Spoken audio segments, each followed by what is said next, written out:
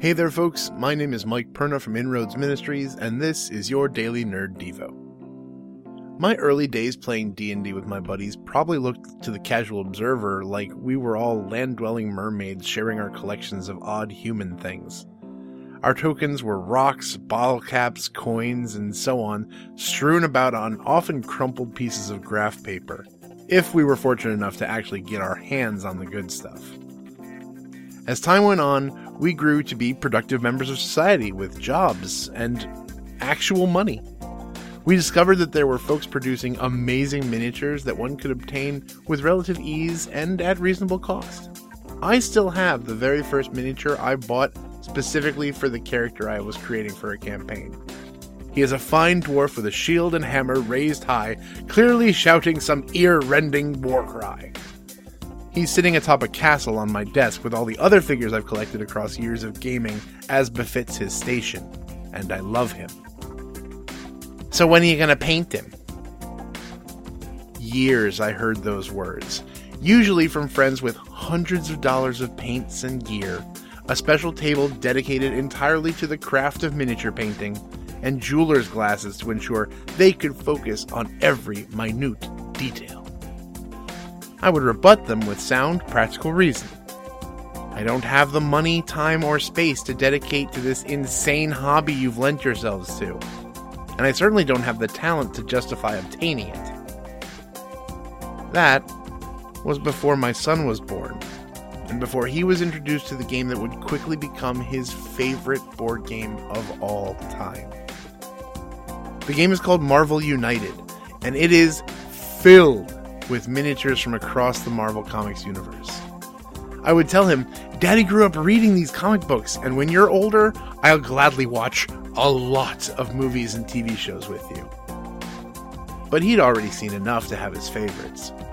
Spider-Man was already in the number one spot, though when he discovered that Hulk came with multiple cards that just said, Hulk Smash! Spidey's top position was put into question. One day, as we were playing, I told him, you know, bud, some people paint these miniatures so they look like they do in the comics. Well, are you gonna, Dad? I don't know. Do you want me to? Uh-huh. It would be so cool.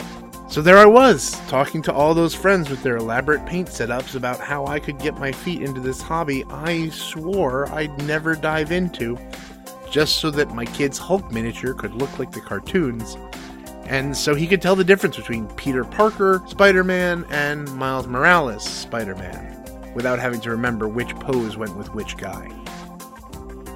Thankfully, they were able to guide me to some low-cost alternatives. I got a few things to cover my bases, and figured I'd give it a go. Even now, I look back at my first miniatures and think, oh, if only I knew then what I know now. While it's been surprising to me how much I've enjoyed my admittedly brief time as a miniatures painter, I want to share with you something else that surprised me when I started down this road. That miniatures painting has become an act of spiritual discipline to me. A way to connect with God by disconnecting from everything else. I've loved the book of Ecclesiastes for a long time. It's a book that understands the fleeting nature of life and how it should be lived. It's also wisdom that understands that the things we fight so hard to cling to are often things that will just fade. It's chapter 2 specifically that I keep coming back to as I adjust my spotlight and squint to get into the small spaces on Warlock's biotechnological wiring. Chapter 2 starts off with how Solomon chose to chase pleasure and relaxation and found it empty and hollow. He then goes on to say that he dedicated himself to work and toil, but that too was ultimately vanity. In verses 24 and 25, though, he breaks down what did give him true joy. There is nothing better for a person than that he should eat and drink and find enjoyment in his toil. This also, I saw, is from the hand of God. For apart from him, who can eat or who can have enjoyment? When my mind focused on the minute details of the figures in my hands, my mind was also focused on, well, God. I would pray. I would think through dozens of questions I'd had from the day. I would remember verses I'd previously forgotten, and I would think of the joy on my son's face when the next batch would get done and we could play with them. The stress and pressure of my day would melt away, and I just wanted to keep going. It was work, it was play, and it was something I did in the joy of the Lord. At the end of the day, what more can any of us ask for? Maybe you aren't a miniatures painter, and the idea of hyperfixating on whether or not the shade of blue is the right shade for an X-Men's uniform drives you insane. Find the thing that fits you. Because work for work's sake, or play for play's sake, will end in vanity. But when we do these things in pursuit of God and the joy of His presence, well, that's the stuff that's worth doing.